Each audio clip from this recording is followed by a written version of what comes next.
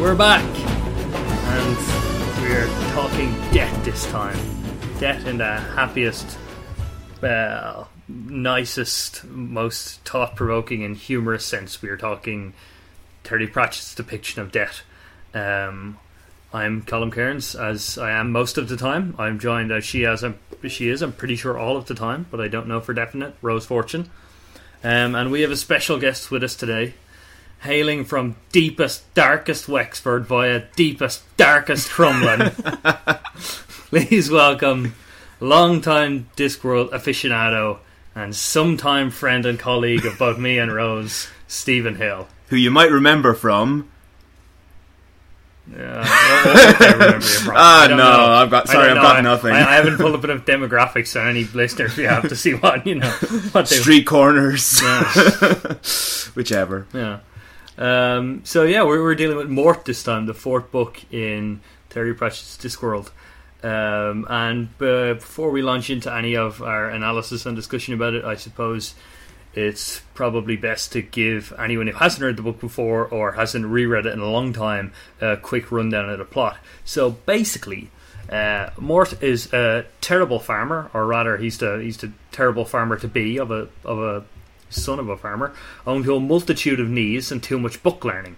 His father decides to hire him out as an apprentice, so they travel together to a hiring fair. At the last stroke of midnight, Mort is finally hired by none other than Debt himself on a pale white horse named Binky. Mort's training is going well enough, so Debt lets him go out on his own for the first time. Of the 3 souls he has to collect, the first 2 go fine, and the third one, somewhat more cataclysmically, rather than ushering the Princess Kelly's soul into the great beyond, he rescues her and lets her live on. Reality has some problems with this. The timeline starts to correct itself, causing some confusion. The flag is flown at half-mast and black bunting is ordered, and Kelly finds it difficult for her servants to remember her long enough to serve her a meal. She and Mort approach a wizard named Igneous Cutwell for his help. Meanwhile, Debt is enjoying his days off and fun, quote-unquote, with Mort taking on more of the work and more of Debt's traits. His brown eyes are becoming blue and his voice is changing. I don't know how much of a death-like tone I managed to get across that, but imagine I just said it in all caps. Like the slamming of coffin lids. Mort and Death's daughter, Isabel, discovered that Death's servant, Albert, is actually Alberto Malek, wizard and founder of Unseen University. With reality in danger, Albert returns to UU to have the wizards perform the rite of Ashk Ent, which summons Death, currently working in a cafe, and the more deathly parts of Mort. Mort and Isabel interrupt the barely dare Princess Kelly's coronation to try and save her, ending with them taking Kelly and Cutwell back to Death's domain. There, Death fires Mort, the 2 of them duel for his freedom. Death eventually spares Mort's life and sends him back to the disc. Death also has a quick word with the gods, who allow Kelly to remain alive and be queen, while Mort becomes Duke of Stohalet and marries Isabel. And that is the end of that. But it's just the beginning of our podcast. Oh, I thought we were done. Yeah. We just come on here and we recount the plot. People just go to Wikipedia. Yeah. They don't need to come to this at all. Well, just audio Wikipedia. Oh, okay. Good description. Auropedia. That doesn't sound right at all. So I suppose the first thing to probably warrants discussion is, Steve, you requested specifically to come on when we done Mort, and just why in particular the 41, one of the 42 Discworld books now, what made you choose Mort? It's hard to call, really. I don't know what it is about Mort that I absolutely love, but I just think it is the best. I think it's just because the story is so tight, and it's like a self-contained story, but it feeds into the rest of the series without. Not in a messy way, you know. Mm-hmm. There's no like tendrils. Nothing's left hanging out of this story. It's all tied up quite nicely while still feeding it into the rest of the series. And I just think the story is brilliant. Yeah. I love it so much. It's a real coming of age story, which is great. I don't think you actually get that many coming of age stories in Discworld, do you? No, I suppose Nightwatch is kind of one for young Sam. Yeah, and in a way, that's like a postmodern coming of age story. It's not told from the point of view of the. Well, it is told from the point of view of the person that comes from age, but when he is well and truly of age, and to like some extent, equal rights is not really like. I was thinking like an S rights. kind of matures, but she doesn't fully. Actually, I did read a comment by a guy who blogs under the name Vacuous Wastrel, who does some really good writing on Terry Pratchett, and he did point out that if Mort and Equal Rights were released today, they'd probably be marketed as young adult books. Probably, which, yeah. Rose, what were your first impressions of Mort? Actually, when would it have been like? I hadn't read this since I think first year of secondary school. Had you frequently reread it since you had first, or had it been years? It had been years. Yeah. I definitely reread it at least once after I read it the first time, but it's been years since then. Okay. So I would have read it in secondary school. Mm-hmm. Probably reread it in secondary school, and then just held it in very high regard forever after that, but never went back to it. Yeah. So this was great. Yeah. Guys, I want you to be all very quiet for a moment, because if we can, I'm going to edit in the soundtrack to Quantum Leap, because that's what this is. It's a quantum leap from the first 3 Discworld books as good as they are. I think this is just like phenomenal. I think it's so I feel like he's juggling a lot more in this than he did in the previous 3. Like Colour of Magic is a kind of smorgasbord of fantasy parody. Life Fantastic is essentially that with a plot, and he kind of, as we discussed when we talked about Rose, he sort of touches on ideas about modernization and tradition, and Equal Rights. He has he kind of does a very broad parallel, or sort of look for dialectic, like between rural, feminine, kind of like oral learning, low culture versus urban, masculine, sort of high learning, logocentric culture. But it's sort of a really, broad strokes, just like two oppositions meeting. Whereas this, I feel like there's so much he's juggling with here. But sure, we'll get to all that as we go through it. One thing I did notice, one thing of the smaller things, is that the transformation of Ankh-Morpork from the sort of crazy sword and sorcery realm of adventure to kind of pseudo steampunk, quasi Victorian city that is a parody of all cities that it will later be, particularly in the City Watch novels, continues here in that most of I think when Death go and Mort go to get a curry, and I just thought you wouldn't get a curry in the Colour of Magic's Ankh-Morpork. You're right, actually. He does that really well, actually, with a couple of choice phrases, and one of them that I have written down is just I absolutely loved it so much. It was Ankh-Morpork as full of activity, industry, bustle, and sheer exuberant busyness as a dead dog on a termite mound, which I just thought is that just nails it. I love actually how anytime Terry Pratchett describes anything, he goes straight in for the flaws, but makes them really animated and really intriguing. And there's also a bit in the book where he talks about how many different foods are in Ankh-Morpork, and it serves the story, but it also gives you a really good idea of the huge multiculturalism, how it is the center. Mm-hmm. Ankh-Morpork is always the center of all the not all the Discworld books, but it's the capital, and you always get that sense, especially in this one anyway. The other thing with regards to moving the Discworld forward, I thought, was that we were talking last time about how Equal Rights was this proto Rid Cully era Unseen University, where they don't seem quite as cutthroat as Life Fantastic, or as they later will be in Sorcery. And it's somewhat similar here. Like you get your first glimpse of Rincewind, since Life Fantastic, and he's just he's just as working as the librarian's assistant, and kind of Unseen University is presented in a really sort of funny kind of, they're just these complacent, self-important guys. They're terrified when Albert comes back and tries to kind of instill a bit of discipline and a bit of hard work into them. Mm-hmm. It did get me thinking that a possible piece of kind of fan wankery to explain why Unseen University goes from being relatively benign in Equal Rights and from what we see of it in Mort to the cutthroat place of Sorcery is Albert's little return, and that kind of gives the wizards a jolt, and kind of lights a fire under them. I love that. Yeah, that's so believable. Yeah. That makes complete sense. I love Unseen University in this all of a sudden. Mm-hmm. It's exactly like that. It's exactly like the Unseen University that comes up later with the crazy wizards running around and the when Albert is in the circle with Death and he's like, if you pass me my staff I can still get out of this and I can stay here. Sorry? Pardon? What? Yeah, I think it's in. I don't want to jump ahead, but it is in one of the later books. I think it's Weird Sisters, but there is an Arch Chancellor in that I always mistake as Ridicule. Or is it? Yeah, I think it's. You think that Cut Angle and Equal Rights? It could be. Yeah, he's very similar to Ridicule, but it's not actually him. And like you're right, it is like a proto Ridicule at the time. Strange. I like the way that Terry Pratchett is finding his feet, but he does it in a really enjoyable way the whole way through these books. First couple of books.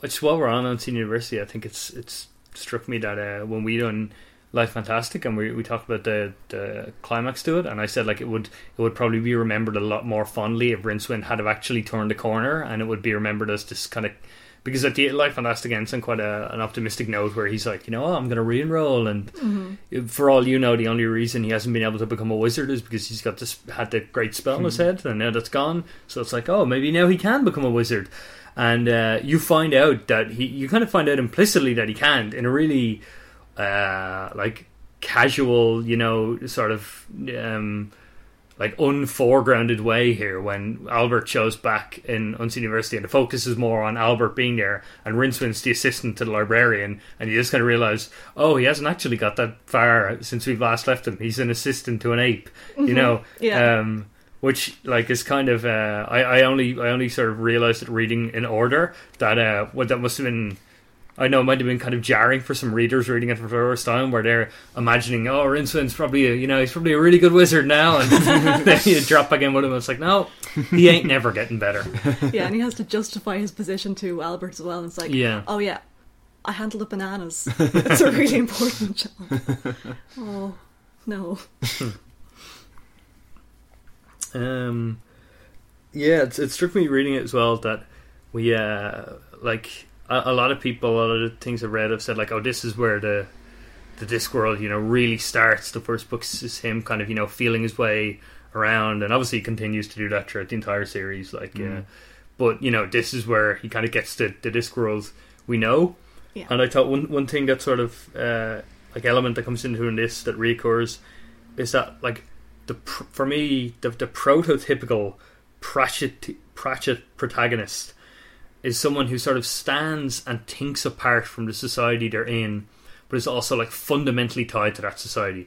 So you have Vimes, who, saying guards doesn't get caught up in the craze for the monarchy, and later through his relentless kind of cynicism is is like always suspicious of people, and he's outside of the aristocrats who moves in their circles through Sybil, but he's also outside of most of the normal people by being a duke. But at the same time, he's integral to Ankh-Morpork because he's the commander of the Watch, and so he's tied to it even while feeling somewhat removed from it. And Granny Weatherwax is similar in that like she's and all the witches to a certain extent, in that they're like crucial parts of how their societies work, but their role in making those societies work sets them apart from everyone else in it. And then you kind of have like even one-off protagonists like Tepik is obviously important to he's the king of the Jelly Baby, but because he was educated outside of it, he's just thinks completely differently than everyone else there.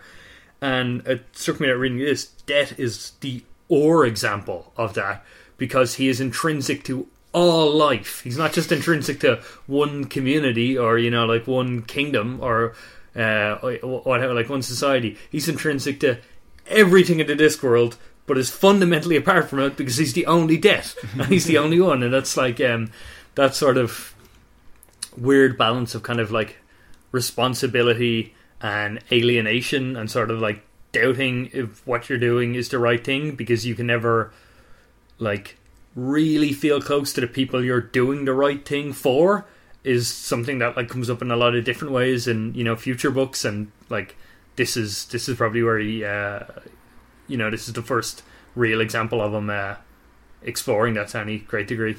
That's really true, actually. Death is probably the best example of that exact situation, but of having this weird sporadic bursts where he goes, actually I'll ingratiate myself into the society that I'm outside of. Like in this, he tries to suddenly start identifying with humanity and having fun and drinking alcohol and getting a job.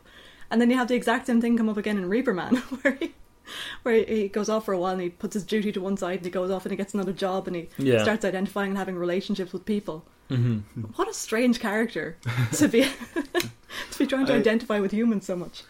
I always found death to be the personification of, like, the one thing I love about Terry Pratchett's writing is that he basically writes straightforward fantasy novels, establishes their rules, and then gleefully breaks them all. Mm-hmm. And I think, like, with Death, he absolutely gets that perfect because, you know, he describes him so many times as this leaden character, you know, who's got all the knowledge of the universe, who also likes kittens. You know, he does everything. Like, he breaks his own rules because, like, Death can't be that way. But he is, and it's just so charming. He doesn't make sense as a character, but that's fine. It works. It's so charming. The kittens, that bit at the start when he pulls the dead kittens out is it's like really kind of touching and, you know, disturbing, and it's just a wonderful way of giving you this indication that, like, this is the shit he has to deal with. You know, like he sees all the, you know, all the probably the worst of humanity in his job. And I thought that was when I was talking earlier about how I thought Mort was just this huge leap up from the others. One thing I had is that, like, there's so many, like, small, touching, slightly moving moments sprinkled throughout it, whereas I feel like when we done Life Fantastic, I talked about how the parting of Rincewind and Two-Flower really took me by surprise, was really moving me. And it did, but it's like that comes at the end of the whole book, you know, the whole book, and to a certain extent the Colour of Magic as well, built, like, you know, is sort of acts in service to this moment of them leaving each other when you read it. And kind of equal rights, you have, like, some sort of emotional pathos with Granny going to rescue Esk, and they're there in the kind of sick room with Esk and Simon unconscious and they don't know if to wake up. But again, that's like, you know, the kind of like emotional finale of the book, whereas Mort manages to get a lot of bits throughout it that, you know, are just don't need a whole book to support how touching they are. Like the one that really hit me is at the job fair when Death approaches Mort and his father. Well, for one, that whole bit with Mort just feeling useless and not knowing, like, you know, not knowing, like, why, and it's like, oh, he's trying to offer him something and he just, like, doesn't want it. It's lovely. But then the bit when Death comes is, for one, I'm just going to grab your copy here to find a quote. For one, it's wonderfully, like, really, really funny. The combination, like, Pratchett's great combining the mundane and the surreal, like the just that conversation Death and Lessig have. Like, Lessig asks, "Where did you say your business was?" said Lessig. "Is it far?" "No further than the thickness of a shadow," said Death. "Where the first primal call was, there was I also. Where man is, there am I. When the last life crawls under freezing stars, there will I be." "Ah," said Lessig. You get about a bit then. You know, that's how I describe Crumlin whenever people ask me where it is. You're close. But I mean, like, I was laughing out loud reading it, and those descriptions Death gives of himself are thoroughly badass. But all of that last bit then when you have Mort leaving Lessig, and he knows he might be he doesn't know he might be leaving him forever. But he knows Lessig doesn't know because he can just see Death as an Undertaker, and a bit where he's trying to, like, think of all the things he wants to say to him, but he can't find the ways to express it because to him it's a really big goodbye. But because Lessig can't see what's going on, it isn't really that big of a goodbye to him. I found that, like, tremendously moving, and just like, obviously none of us have ever been apprenticed to death, but like that feeling of kind of being at emotional cross purposes with people where you're in a moment where you feel that it means much more to you than it does to the other person, or, you know, feels really relatable and just, like, really, you know, he depicts it very kind of very accurately. I'm not sure about that though, because I mean, I always found that to be a little. I mean, it's a solid point you're making, and I think there's an argument for it, but I always just find that just be a very casual sort of farewell, and it's one of the few parts of the book that I think is a little lacking. I just think that when he leaves, it feels a little I don't know. I didn't find it that emotional, to be honest. And like, I love this book. I love everything about it. But that's just one scene that I don't. To be honest, I don't think it's really an important part of the story. But that could just be me. No, I don't think it is a hugely important part. Other than it kind of, it's part of Mort's growing up. But that's what I think is the important part, is that this is a book where it doesn't need the really important moments of the story to be the moving ones. It can do it in small places as well. Well, I'll just read the passage out and let the listeners decide. Mort looked down at his father's face. He wanted to say a lot of things. He wanted to say how much he loved him, how worried he was. He wanted to ask what his father really thought he'd just seen and heard. He wanted to say that he felt as though he stepped on a molehill and found that it was really a volcano. He wanted to ask what nuptials meant. What he actually said was, "Yes, thank you, I'd better be going. I'll try and write you a letter." So it's funny as well, but I just think it has that, particularly with goodbyes, that it's very hard to, I think in real life, even when both you and the person you're saying goodbye to realise the momentousness of it, it's very hard to actually give it the gravitas that you feel it deserves in your head. There's a great line right after that as well, where Mort says, "I'll try and write you a letter," and his dad has to say, "Yeah, I'm sure there'll be somebody passing by who might be able to read it to us." Yeah. Oh, that establishes distance so well. Yeah. Even if he was going to an apprentice down the road the next town over or something, that would still be a small goodbye. Yeah. Because there's no communication there, there's no way. But this is such a massive goodbye. Absolutely, it's a really good point actually. That even if it was just like a small thing, it would be bigger than we would think because of the lines of communication. I think as well that the literacy thing with Mort being quite almost like too clever for his own good or for his role in life. He's very similar to Esk in that way. Like they both come from these they both impractically intelligent children in rural families. That's who were kind of get this call to bigger things. And I said when we were talking about equal rights that one of my one of the drawbacks of it for me was that Esk was a bit of a Mary Sue, and she kind of got a little too easy in the book, and I feel like a big improvement here is that Mort doesn't. His intelligence and his bookishness and his curiosity serve him well as it goes on, but you really also get the feel of how how much of a hindrance they almost seem at first, but and then how it also means he kind of panics in other situations. Like another lovely moving scene is that scene with him with the witch who's dying, and then Granny something. She sort of talks him through it, and he can't believe he's like how he can't believe that she's just ready for death, and had added pathos when you think that, of course, years later, sadly, when Terry Pratchett was diagnosed with Alzheimer's, he was looking into assisted suicide, and the kind of the right to die in dignity, and you have the witch giving a speech about you fear death at first, but then when your body begins to break down and it's not so hard to say goodbye to it anymore. That's kind of carries a lot of added weight. That's one of the scenes in the book that I think has a lot of emotion behind it, and it's really subtle. But I think it serves an even bigger purpose in the story to highlight the loneliness of Death himself as a character. Because even when Mort is becoming the new Death, he nearly always has people around him. Like he's becoming this distant character, but he's still supported by people. And there's one line towards the end of the book where he's talking about Death. I can't remember whereabouts it is. But he's saying, "Oh yeah, Death never receives an invitation. He's always alone, and in the eternal party of the world, Death is always in the kitchen. He must be the loneliest creature in the universe." And I actually think that sentence is kind of the key of the entire story, because as good as this is as a coming of age story for Mort, I think the main story is actually about Death learning to deal with being alone in a way. Because if you think of the symbolism, if the entire story, this is something I actually want to put to both of you guys. There's a bit near the start where Mort's dad is saying, you know what happens when an apprentice comes on? Sometimes he marries them off to a daughter and he gets that. And I'm kind of thinking, was that Death's intention the entire time? Because that is eventually what happens. And I'm thinking, because Isabel was so upset living in Death's domain, it was like Death has a family of sorts, but it's an unhappy family.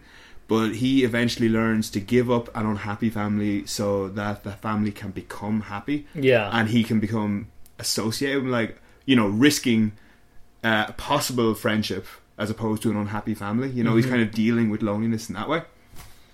What do you guys think? Well, I agree, but I think that Death himself kind of hints at that at one stage. He tries to wink at Mort. Yeah. There's like a blue light flaring in his eyes for a second. It's like, oh yeah, and you know, she'll have all this one day. He says something like you two have been fighting a lot, and Albert's told me what that means. And I love the idea that, like, that's only kind of like insight to like sex and romance and stuff. It's just like, you know, 60-something-year-old celibate wizard who's like lived in a timeless void for 2,000 years. There's a great but he never doubts that, like, oh, you know, I know. There's a great line just before that where Mort is trying to tell Death about how he messed up the job, and he said, oh, there's no light at the end of the tunnel. And then when Death says that, he says, oh, there was a light at the end of the tunnel, and it was a flamethrower. It's like, that's great. I definitely think like Death had the intention of marrying Mort off to Isabel. What I don't know is how far he planned the apprentice thing to go had, like, Mort's, you know, mess up with Kelly not happened, because it's sort of left ambiguous. Like, obviously he leaves Mort to do the job when he goes off to find himself. Yeah. for lack of a better term. But I like, it's kind of ambiguous whether he was going to go into full-time retirement, or whether, like, he was just going to, you know, the advantage of having Mort would give him a few days off, and whether just the fact that Mort messed it up meant that he kind of, you know, he dismissed the plan of ever taking an apprentice and it never comes up again. It's sort of like, it's a bit unclear what he thought the end game of Mort doing the job was going to be. Yeah, I wondered when Mort takes the day off and Death is like, is it for a grandmother's funeral? Because I'd know. But I felt like Death got the idea of taking time off from Mort there. Oh, and if that's the case, then he hadn't planned his finding himself trek across Europe. Oh, I don't think that was planned at all, really. But I think just when you were talking about the emotional moments in Terry Pratchett, what feeds into this, and I think it is the sweetest moment in the entire disc, because it really humanizes Death at the very end when Mort says, you know, if you're ever looking just for a few days off, and Death, and the way it's phrased, it just sounds like he's eternally grateful for him saying that. He says, I'll think about that, thank you, just like that. And it's like, you really just, you gotta feel for Death at that point. He's just so adorable with his big skeleton face. Stephen Hill has outed himself as a necrophiliac on our podcast. This is appointment listening, people. Actually, Terry Pratchett used to say that he would occasionally get letters from people who were terminally ill, who would tell him that when they died, they hoped death was like the way he described, and he said that would just cause him to look off into the distance for a long time. Which I imagine it's a pretty heavy thing to hear about your own work. I hope for his sake death is like how he describes. Me too. Death in this is interesting, actually. I know we talked before about mortality and whether this kind of establishes reincarnation as like what happens next, or if it's kind of set in stone what happens in the afterlife, but it's so not. And this is the best book for that, because it's like, you know, there is reincarnation with the abbot Lobsang, but then there's the witch who decides to just stay where she is and become part of the universe, and then there's the other one that goes off across the desert or wherever he went, you know, so it's so personal then in this. And I think Death does outright state that they'll just get what they believe, and the whole, like, the thing that will come up, you know, it'll be a huge part of Discworld as it goes on, that, like, sort of belief shaping it is really, you know, I think probably, like, stated very clearly for the first time here. I thought a nice part was when Mort is going through the Tesortian pyramid, and he talks about the Tesortians believing that, like, these demons or something would come to life to guard the pyramid at night, and he says, oh, they will, because they believe that. And at the same time, you have the nice parallel where he doesn't realise the effect belief is having on him, that he is becoming, like, at that stage, he hasn't realised how more like death he is becoming, because people have these ideas about death, and now by default that's him, so he is becoming like that. But yeah, bits like that, and I think that does just basically say to more, people kind of get what they think they'll get. That like they'll they'll play a huge part in like Hogfather most obviously, and Small Gods, but like so many Discworld books going forward, and it's here where it's actually stated. I think I really like this book for the view that Terry. I'm just going to call him Terry now because it's like we're buds. He shows a very, very accepting attitude towards all religions. I think because he covers everything, and he kind of treats all of them equally flippantly. He makes fun of all of them, but he just accepts. There's this great line where it is when Mort is taking the soul of the witch, and she says something along the lines of why Death doesn't like wizards, and something like, oh yeah, he doesn't like wizards because they can see him and they know what he's up to, something like that. Yeah. And Mort wants to say, oh no, that's not true for whatever reason, but he thinks better of it because he realized people need to believe in things.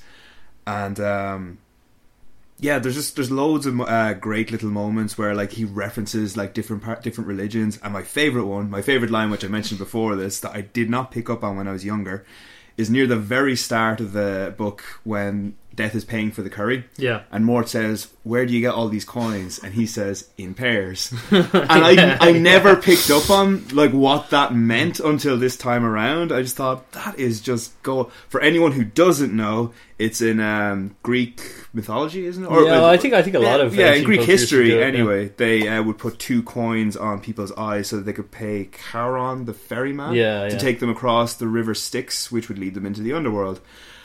And just thought, that's a brilliant line. It's so good. Yeah. And there's another one actually. So it also makes Death seem like a kind of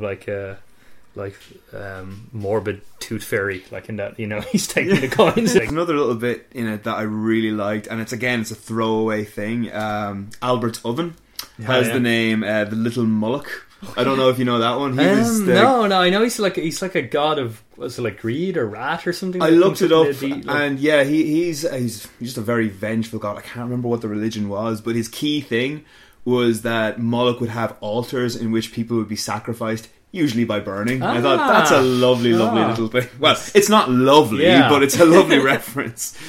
What was it? There was one more line, and I don't really have a point with this one, but again, it's about religion. I really liked it.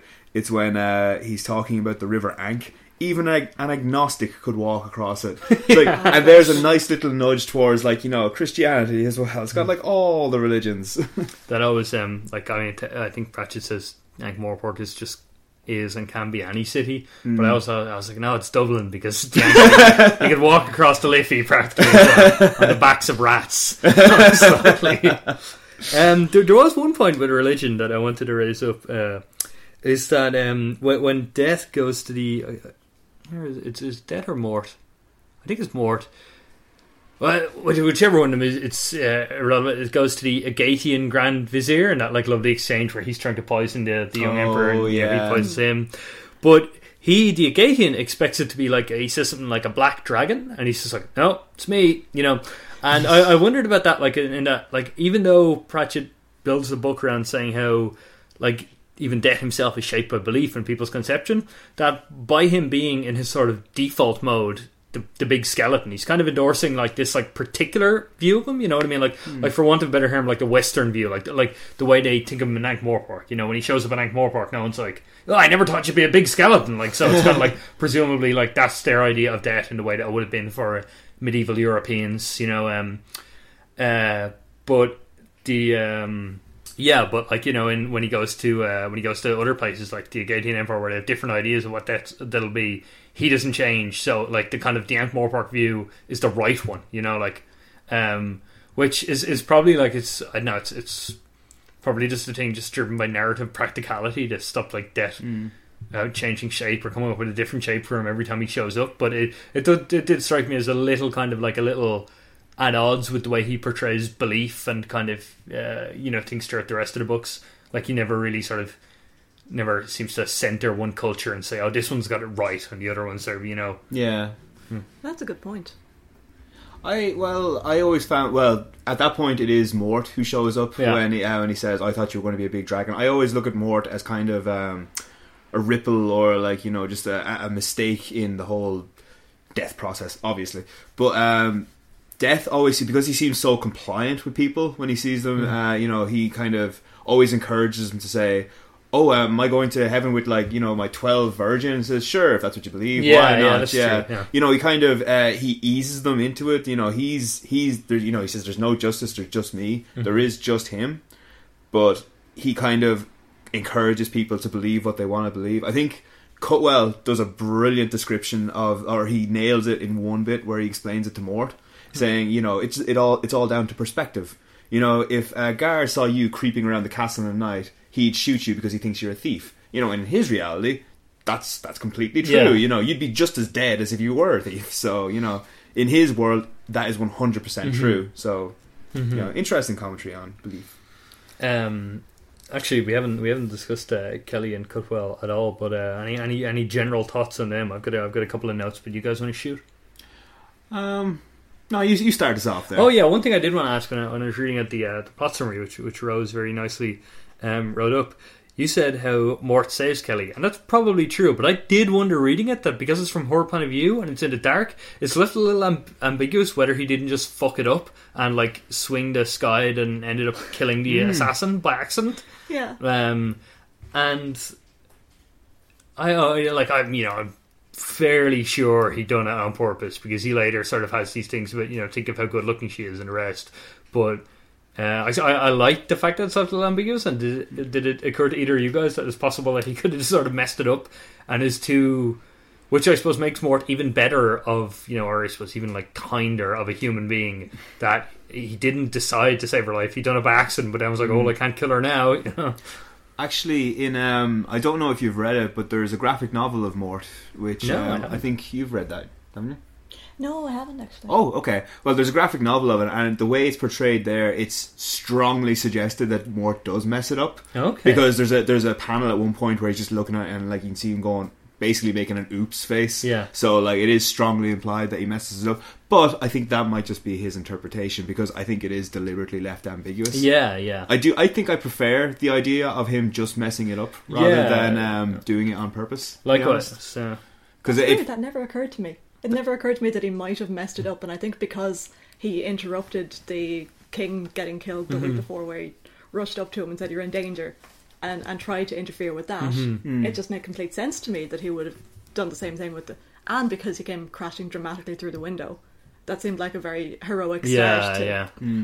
But if it's like that in the graphic novel, and if it actually looks like a mistake, that's really interesting. Well, it's whatever you believe, Rose. Yeah, exactly. Your reality is the one that matters in your reality. You could tell us a completely different, a different book when we're discussing this. We couldn't tell you're wrong, Did I mention I wrote this book? We might have you committed. I actually wrote this book. We're going to have you committed. I did read he's reading up in a couple of blogs in your ears about this, that they said a lot of people thought it was a bit of a step back in terms of its female representation, that Esk and particularly Granny are such well drawn characters, and Kelly and Isabel are a little blander. But I thought and I know it's tough to compete with Granny Weatherwax, even in that kind of proto half nanny og form she's in Equal Rights. Yeah. But I thought it was kind of nifty that with Kelly, for instance, Mort, whether by accident or on purpose, saves her, but then after that, when no one is recognizing her, it's her, she goes and solves her own, solves her own problem. She's the one who goes and okay, I've got to go find a wizard, and I'm going to go convince this wizard to help me. She doesn't just sit around and wait for Mort to sort it for her. And she sort of cajoles / bullies Cutwell into doing it with her, and even that whole bit with her going through the town, I think is another example of him being able to handle more than just one big team or idea with this book. He has a lot of nice bits about royalty and how they actually experience the world, and how how much of a fish out of water they are moving among normal people, just in that little passage of her going there. And I mean, even at a bit later with the nodes that they've got to get right for death, and Isabella's that line where she says, "No, I'm not going to help you. You're going to help me, because I'm the one who knows how to do this." So I think the two of them do show kind of independence. Feels real, we're spitballing a rom-com or something, a sassy independent woman, but they show kind of like gumption and like self-determination that like certainly moves them away from just being damsels in distress. One thing with Yzabel in that regard was, do you think that she like grows up a bit too quick? That, you know, when we see her at the start and she's really bratty, you know, she's like saying the things to Mort like, "You'll call me Miss Yzabel," and then, you know, or stuff like that, and then by the end of the book she's quite mature and she's sort of a restraining influence on Mort when he is going too far into believing he's dead. And like, I'm wondering, did either of you two think there was like too much of a jump there from one to the other? It is a little jarring, alright, yeah. I suppose you can kind of look at it in the way that the way I kind of saw it is that the character she is at the end is who she really is, even at the start.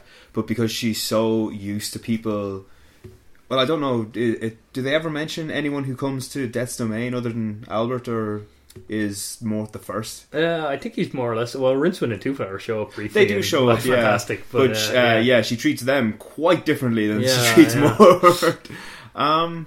Yeah, it's quite jarring. It doesn't really make much sense to me, because I imagine if she sees someone who is, you know, human and in there, you'd imagine she'd be, you know, kind of all over him, which she is in the end. But yeah. Well, I don't know about that actually. It kind of made sense to me, but just because, well, for a start, she's 16. Yeah, perpetually, forever 16. That's true. So I made allowances there anyway. Dead. Yes, but as well as that, she mentions that she thinks that Mort had been brought in to marry her. Like she automatically thinks that that's the ulterior motive. Yeah. So for somebody that's 16 and thinks she's being married off to somebody without her choosing the person, and this guy just shows up and she thinks that she has to deal with him, then I think trying to alienate him that way works. And then when he takes the blame for moving the library books around, which kind of gets him back in her good graces. And when he says that he doesn't want to marry her, then it's like, "Oh, you don't want to marry me? Oh, sure then." Yeah, and that's what I thought the change in her personality was the, "Oh, you're not trying to marry me. Oh, we're good then." Yeah, that's how I read it. Actually, on that note, that scene where they're trading insults is absolutely very good. Yeah. One of my favourite insults still is, "At least my chest doesn't look like a toaster." What was it? A toast rack in a wet paper bag. I think that is gold. That is one of the best insults I've ever read. So like you spent your life eating donuts in a closet or something. Yeah, there's at least my legs could stop a pig in a doorway. Huh? They're bandy. There's some real zingers in there. Yeah, they're great. It's a weird book for romance as well. It's a really weird book for romance. That's the one point that I took away from this. Yeah. The one major point is, this is a romantic book that sets up a male lead and a female lead and puts them together and puts them through an arc and has them develop and has them get married at the end. But it's the most practical romance novel I've ever read. It really is. Even at the very end, you're like, you can see how Mort and the princess are set up in a way. Like, Mort still, like, he's like enamored with her in a way. Like, you know, she fills him with passion. But you can see how he sees, like, yeah, but my life with Yzabel would be happier, even though I don't feel that way about her at this now. Yeah, it's strange. It makes sense, but it's so odd. Yeah. Although it's a sign of him maturing, that being able to see past just infatuation. I thought it was funny what like Cutwell kind of implied to be ending up with Kelly, that you had, like, you know, equal rights being all about this like wizard's like awful, you know, attitude to women and them being celibate, and then and that sort of played that for like humor here. There's a lot of like I mentioned earlier about it being possibly like, you know, marketed as YA had it been released years later, but I don't know if it would have been just for all the sex kind of all the innuendo. Wizard sex. Yeah, you know, with him kind of like just like almost passing out anytime she's wearing anything the slightest bit revealing. But by the end of it, you know, they're kind of they're applied to be together. Actually, I think the bit's very sweet when he kind of jumps at her the way the elephant, and she says, "What are you doing?" And he's like, "Oh, it's just my first instinct." And she kind of takes a joke of saying like, "Oh, well, this is almost as bad as the elephant being on me," or something, like him being on top of her. It's like she looked at his face and she just couldn't say it. But yeah, so by the end of it, he's together with her, and it's kind of seeing as like, I don't think it's addressed whether that means he'll still be able to be a wizard or not. You know, but coming after equal rights, it sort of makes sense that it's like, you know, the progress of the likes of equal rights, even if it's not directly referenced here, is sort of implicit in the fact that you have a wizard who can just kind of unproblematically end up in a relationship.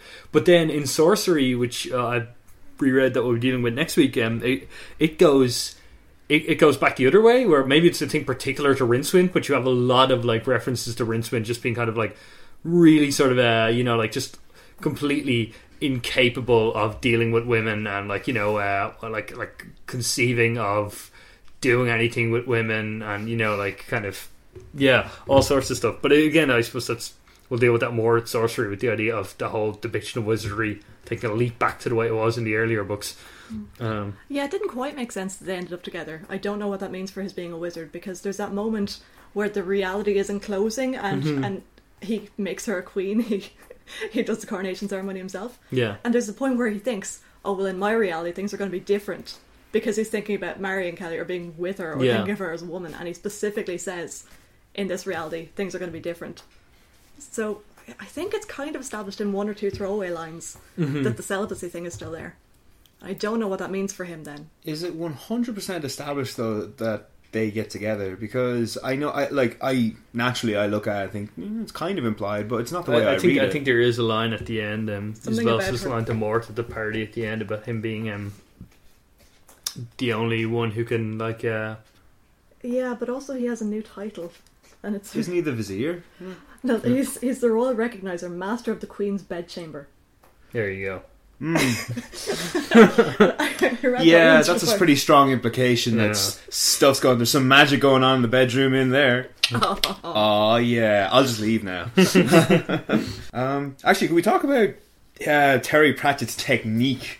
Because there's a few bits of writing in there that are just gold. There's one line, I'm as I mentioned before, I love that he sets up rules and then goes right ahead and breaks them all. And there's sometimes where he takes very, very traditional storytelling tropes and very good storytelling tropes, but he still steers it in another direction, which is great. And one of my favourites is it's a sort of a running joke because it happens twice. There's a bit where Kelly has basically just discovered that she's dead, but she's not dead. Yeah. And she's impatient about this. I think she says she goes to drum her fingers on the table, but then she found she couldn't. And the first thing that goes into your head is like, oh my god, her fingers are going through the table.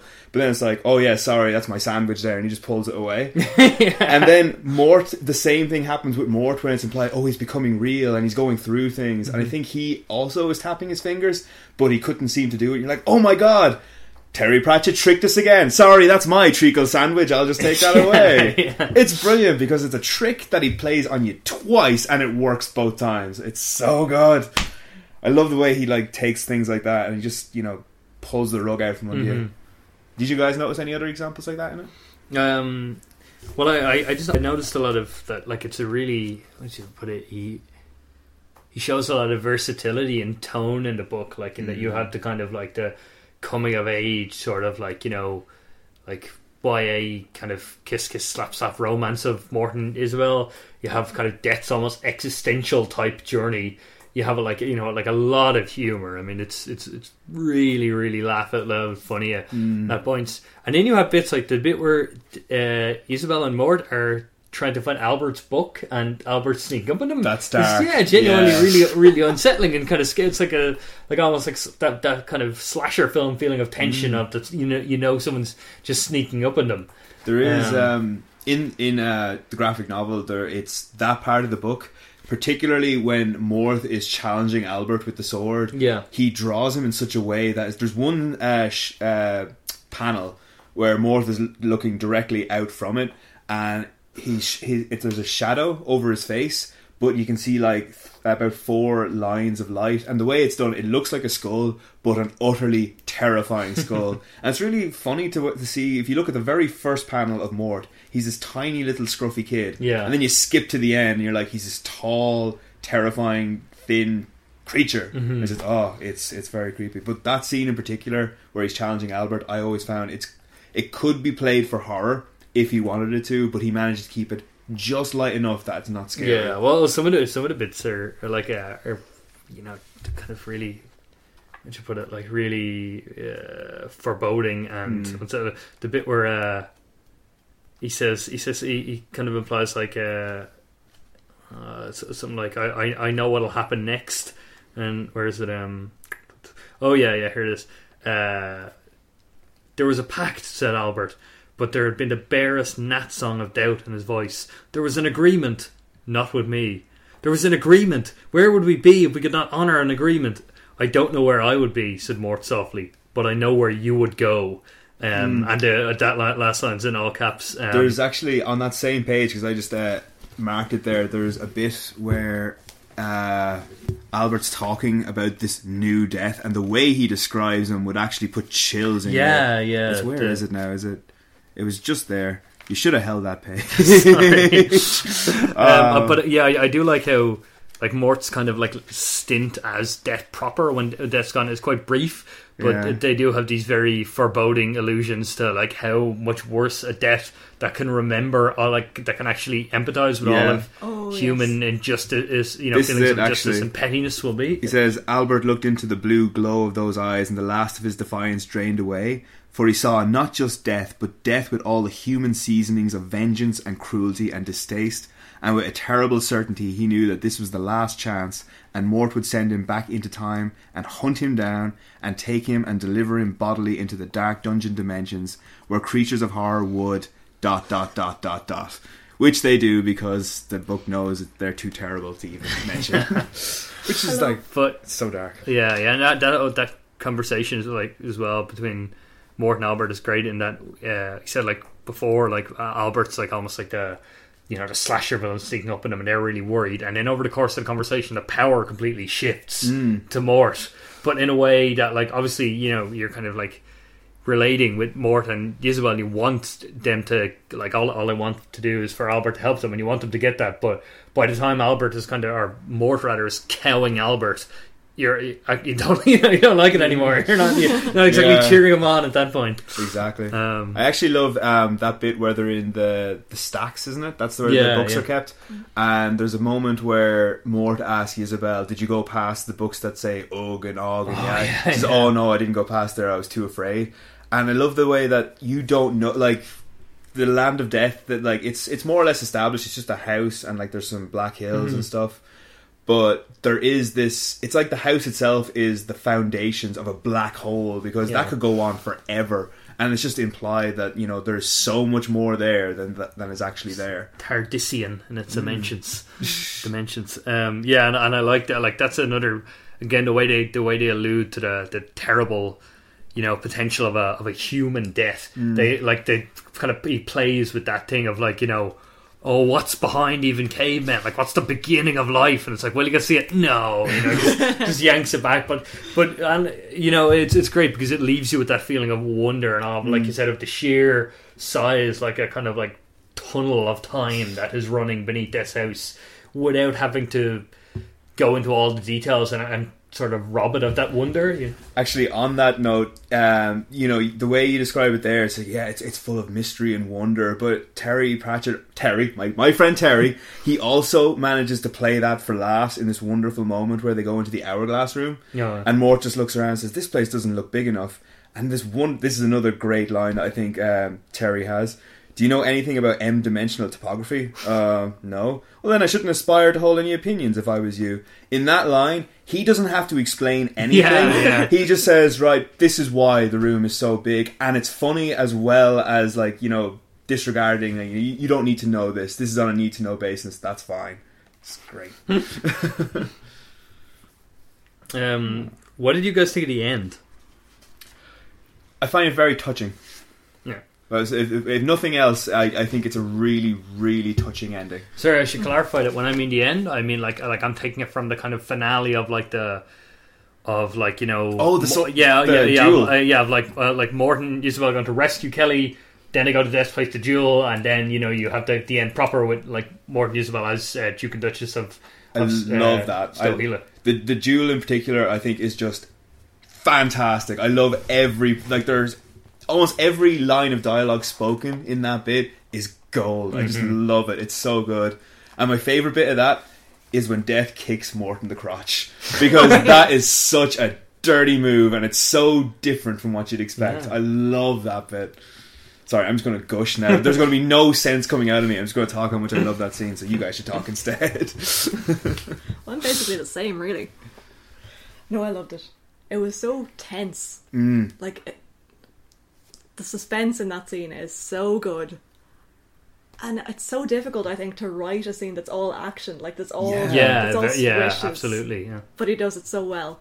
And you always know, well, thankfully there's a scythe and a blade, so it's not like the scythe moved, the scythe also moved, the scythe. So there's some differentiation, but it's so well written. And do you know expect it. What's absolutely heartbreaking though about the entire thing is when there's the little bit of dialogue saying, oh no, he wants Mort to win. Oh, so he's going to let him win. No, he wants him to win, but he won't let him win. And it's like that whole, he wants Mort to take his place because he's lonely, but he can't do that. Yeah. So it's so crushing. Like, there's going to be no winners out of this fight, but it's still a really tense fight. It's so good. Just that, like what I would think of as like a Weimsian sense of duty, where it's like I don't want to do this at all, but I have to. Yeah. I know that lovely bit where they take out the 2 hourglasses for the duel, and it's the first time you see Deaths, and it's just much bigger, and there's no sand, and Mort just grows, and he knows he's ruined from then. Actually, can I ask you guys, what do you think about this as a symbolic act? Now, I know what it means in terms of the narrative, but as a symbolic act, because I've been trying to work it out, and I'm not really coming to any conclusion, so I'd like to pick your brain on it. Death, turns everything around, literally, when he turns Mort's hourglass around. What do you think of that? What can you take from that? What would you mean to say that, like the rest of Mort's life? And actually, this is I've literally just thought of this. So okay, great. Okay. But then, if Mort's lifetime is technically running backwards, but he's still aging, the rest of his life is moving him further and further away from the point at which he kind of like would have died fighting death. So by the end of Soul Music, when he dies, and when him and Death have had a falling out, and they won't let him see Susan. That goes some way towards explaining that, because he's actually really far away from all the development he underwent during this book and how he grew closer to Death. Oh, wow. That's actually... I never would have picked up on that. I never would have either until he said that. But I think in terms of like the themes that like Terry's exploring in this, like just the whole belief and the loneliness of Death and Mort developing as a character, and he's just basically just turned his life. If you think about it, at the time you're like, oh my god, he's going to live, it's a great thing. But if you think about it, it's just him running backwards. It's actually kind of a grim prospect, isn't it?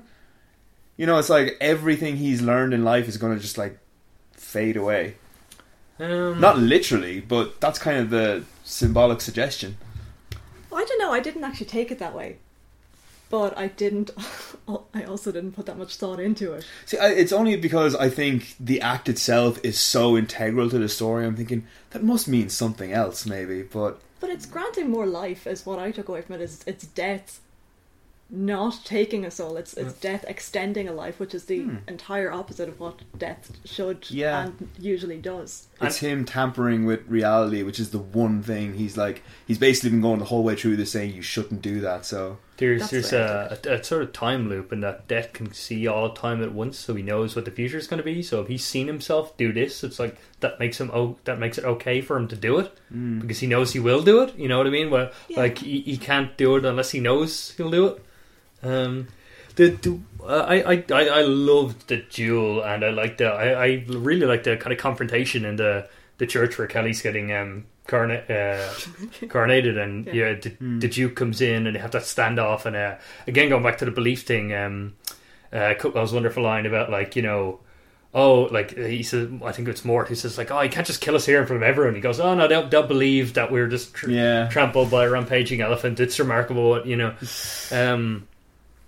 But I did have a few issues when that, like, you have the symbolism of Mort and Death knocking over all the other lifetimers and people randomly dying, and then in some of them, I think Isabel tries to catch some of them, and you see that the people get miraculous reprieves from death, which adds a lot of stakes and thematic weight to their duel. But it also seems like it runs contrary to the big part of the plot in the book is based on Mort kind of basically defying either intentionally or intentionally Kelly's lifetime, or that is, by not taking her life, and that's completely rewriting reality. And I'm like, shouldn't all of this be doing the same thing? Is it? And I hadn't read this book in such a long time that I thought, oh, maybe does it end that Det is actually doing all of this intentionally, and that he's manoeuvring his duel with Mort around to the places to knock over particular hourglasses, and that will kind of reorder reality in such a way to make Kelly surviving and Mort surviving fine.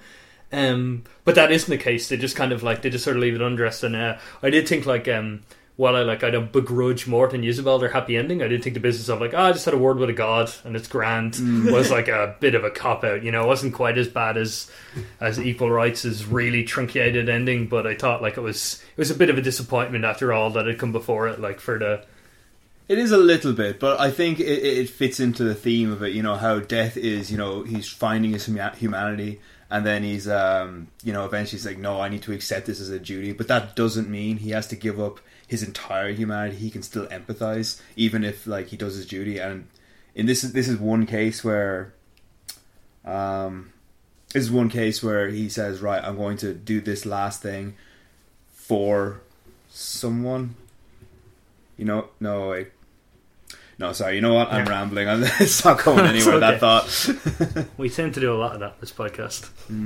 But I just thought, I was probably partly disappointed because I had that thought when I was reading the duel that, this is how it's going to work out. I could vaguely remember, I'm like, Mort survives and he's a duke somewhere, and it's like, this, But I just thought it was because he sort of really developing all his conceptual stuff about belief, work, and reality, and how he has the different themes of the book kind of showing them in different being able to display them in subtle ways and direct ways. Sure, it just kind of it felt like a disappointment that he couldn't find some way of Mort and Isabel surviving that he couldn't just work it in with a lot of the other stuff he was doing. It just comes out of the blue, and kind of it just from a narrative point of view, it sort of takes away from a bit of the drama. Particularly in this book, it's not quite as bad because it's sort of Mort's story as much as his deaths. But knowing that going forward, death will be the focus of more of the books, it's well, if we can just do this, if we can just go to a god and reorder reality, where's the potential for any kind of drama? But yeah, it's just I'm not gonna completely denigrate the book, and I just thought it's certainly the most disappointing part of what is otherwise a really, really terrific book.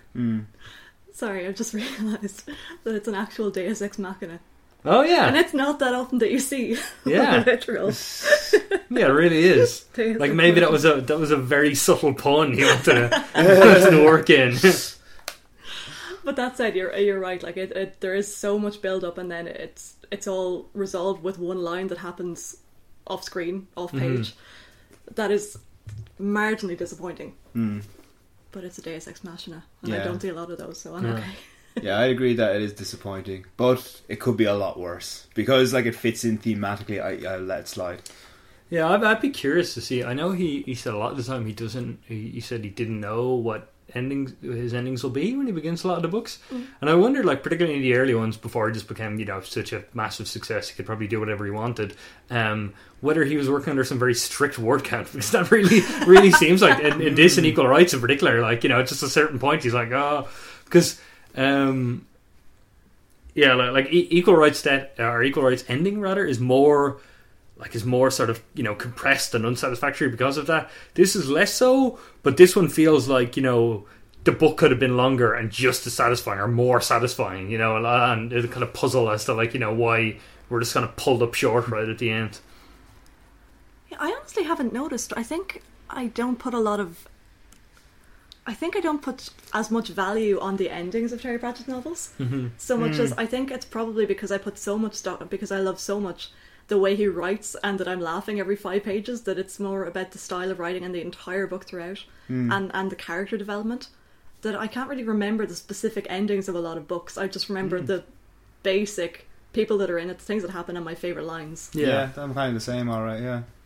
Yeah, I feel too bad. I feel bad putting putting too much weight on an ending, because ultimately it is just like an ending. It's just a part of the book, like a beginning, or any kind of a part of it. But it detracts a little from me, not a lot, but just like, it would be kind of like, if I'm gonna raise any issues with Mort, that's it. If you want to raise an issue with Mort, I noticed that Terry Picking Pratchett, fights.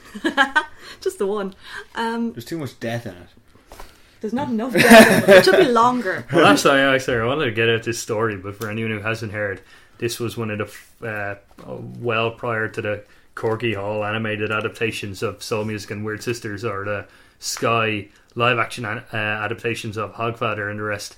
Mort they were in talks with some American film studio to make a film of Mort, and I think to paraphrase Pratchett himself, they ran the idea by in focus groups in places like Power Cable, Idaho, like centers of cultures like that, and got back to him and said, yeah, the whole thing's pretty great, but the one problem is that you gotta lose this whole death angle. And he just I think he hung up at that point and never pursued it. It could actually work as a Western if you think about it. Get out. We're not gonna think about it. It actually could, though. If you think of Death as like, the grizzled old cowboy who's like done everything, and like he's The book is called Mort, Steve. not Cowboy Fun Hour. A Western indeed. Honestly. I'm sorry, Ross. What were you saying? Oh yeah, I was picking a fight. Oh. Why I oughta. No, it was just what we've talked about previously, where Terry Pratchett inserts, references to real life books or real life characters, or sort of takes you out of the book for a minute. This is kind of my least favourite one, but there's only one in this book, and I probably wouldn't have noticed it if we hadn't had that conversation on the last podcast. But there's this bit where Kelly is talking to Cutwell, and it's when Cutwell finds out that who she is, and she hires him as Royal Recognizer, and he goes, Royal, and she goes, you're a wizard, I think there's something you ought to know, said the princess. There is, said Death.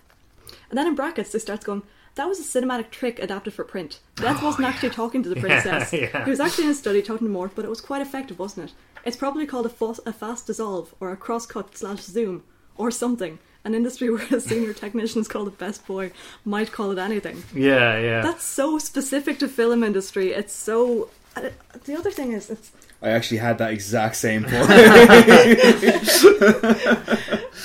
it seems so out of place to bring in cinema, to bring in visual cuts to a novel, and to at the same time remove the reader from a book and make them start thinking about filming techniques.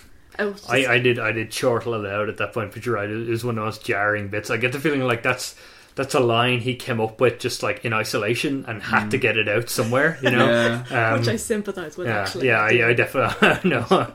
I know the feeling, alright. There's one more line now. This is a little out of context. I probably should have brought it up earlier, but it's just one more line or thing that I really liked. The whole sandwich thing. How it's a recurring thing. There's another line that he uses twice, and I feel it's really effective in portraying how lonely Death is. It's when Mort is taking the soul of the witch, and he says, "I've never done this before." He says, "Well, I've never died before. We can learn together." Yeah. And then Cutwell and the princess use the same line. Says, "I've never been crowned." "Well, I've never crowned anyone. We can learn it together." And it's like, it's all about, we can do this together. And like, Death is just on the outside of that. That's one way of looking at it. There's probably more, but that's how I view it. Yeah. There's a lot of, we can do this together. We can help each other, but Death doesn't get that. Yeah. That's a really good point. Like a big part of the book is that like kind of like people learning their way through new experiences for the first time, and how kind of terrifying it is when you don't have any instruction or experience, but that you've got to do it anyway. And like I said, like that's completely outside of that, and it's like in this book he's like trying to find new experiences. Yeah, and every single time like he's reaching out to people and they all feel really uncomfortable helping with it. Like the bartender who's like, "I'll take your money, but you're weird," and there's the guy in the conga line who sobers up while talking to him, which is great. Kicking abstractly, that's fun. It's a conga. It's a conga line. I thought it was a kanga. That's not a normal thing to happen at a party. Well, it should be. So Sorry, it actually took me like several thought processes to figure out what was going on in that scene. I was like, why does anybody have their hands on anybody else's hips? Why is anybody kicking? It's a can-can. There's a bit leading up to that I just love. It says they've gone through most of the rooms in like the patrician's palace and taken up like a cook, a servant, and one very confused burglar. I absolutely love that line.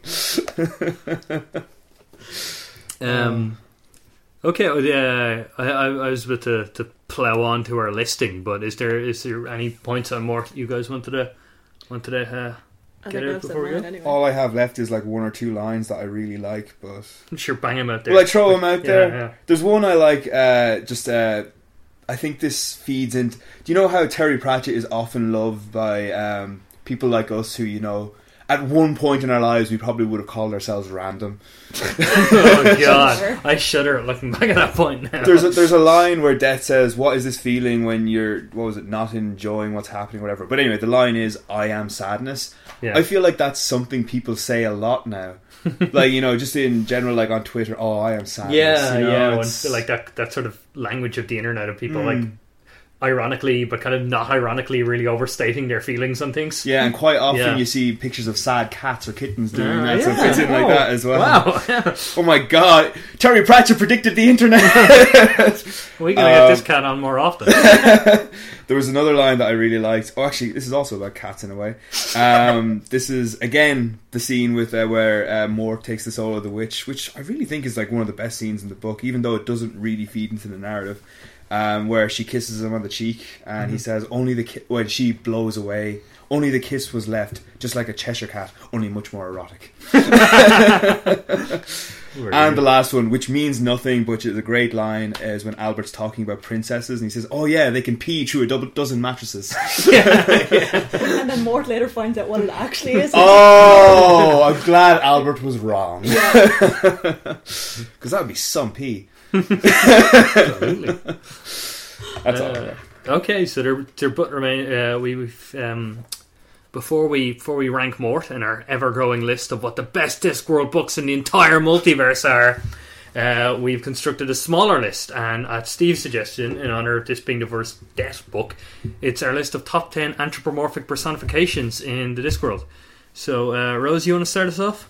Sure. Number 10, we have Veruca Gnome. Yeah. Not very pleasant, but you know, like kind of rampant in gyms and shared communal bathrooms everywhere throughout the world. Steve, you want to give us number 9? And then number 9, we have Time herself. Mother of Jeremy / Lobsang, who featured in last week's list. Number 8, we have the new Death. Unpleasant character, but a pretty cool bad guy. I really like, actually, in that's in Reaper Man, right? Yeah. There's a bit where he's seen on a hilltop riding atop a skeletal horse, and that's where you have the little bit at the bottom of the page where Death talks about how he tried the whole thing before. And it's just, I can't remember specifically. I remember there's a bit where he said the head kept falling off. It's just really, really funny subheading. Great line. And number 7, we have the Grim Squeaker. Yeah. Yay. The Death of Rats. Mere Yes. Death of Rats outranks the new Death. You can take your crown, buddy, and you can shove it. Yeah. You know the Grim Squeaker would win in a fight. That's right.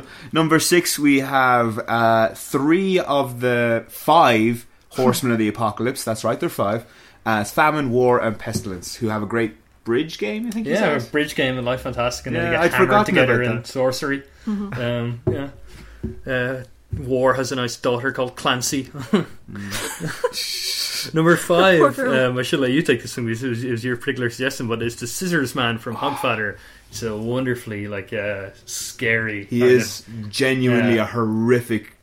I don't think you see him, do you? No, never see you don't, him. and that's He's just in. No, actually, it's not even him. It's the closet that he's in. yeah. Remember that? Do you remember that? Yes. That's terrifying. It's because everyone has a closet they've been scared of as a kid. Yeah, really, really kind of plays up those childlike fears. Number 4 is Hogfather from the Discworld's equivalent of Christmas, which is What's Hog's that Watch called? Night. Hog's Watch. What's the book called he's in? Hogfather. Oh, The character's called Hogfather, the book's called Hogfather. What? Yeah, like what else is Four Pigs, Gouger, Tusker. Oh yeah, and, like they Hideous. beat Rudolph and the rest of the gang. They'd eat any Rudolph. day they beat twice on Sunday. I just remember that line from Hogfather. I saw your piggy do a wee, and I used to repeat that incessantly because I just thought it was a really funny, childish line.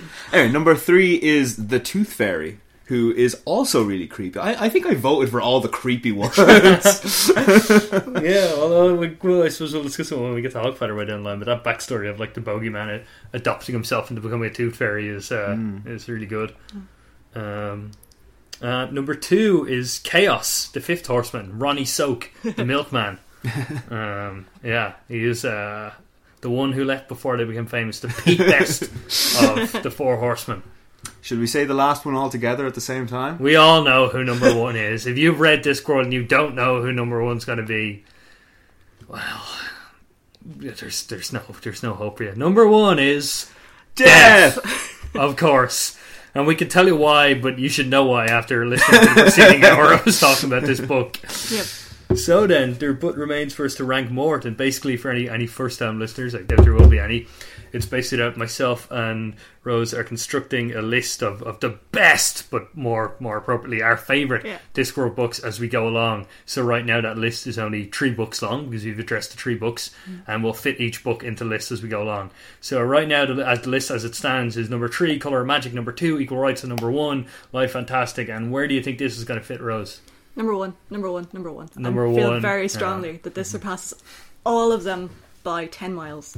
Number 1 with a bullet. Yeah. Personal opinion. Sorry, feel free to disagree. No, I absolutely and vehemently agree. Steve, you're not a full-time member. You're, I suppose, like a do I not count then? second-class. Sorry, I'll just leave. You're a second-class citizen. But, like, where you to somehow attain rights? Where would you place this book? Equal rights. So far. Yeah, obviously this is number 1, and I can save you time. You don't need to complete this list because it will always be number 1. Oh, well. No, I'm sorry, but it will be. We'll see about that. Actually, there's one. Only a couple of books down the line, I think, might trouble it for me. But we'll see when we get there. We'll see when we get there. I don't like the magicians and tricks, you know. And anyway, until next time, thank you very much for listening. If you have any issues with anything we said, any comments, anything else, you can get in touch with us. Racist. We're not inviting him back. No.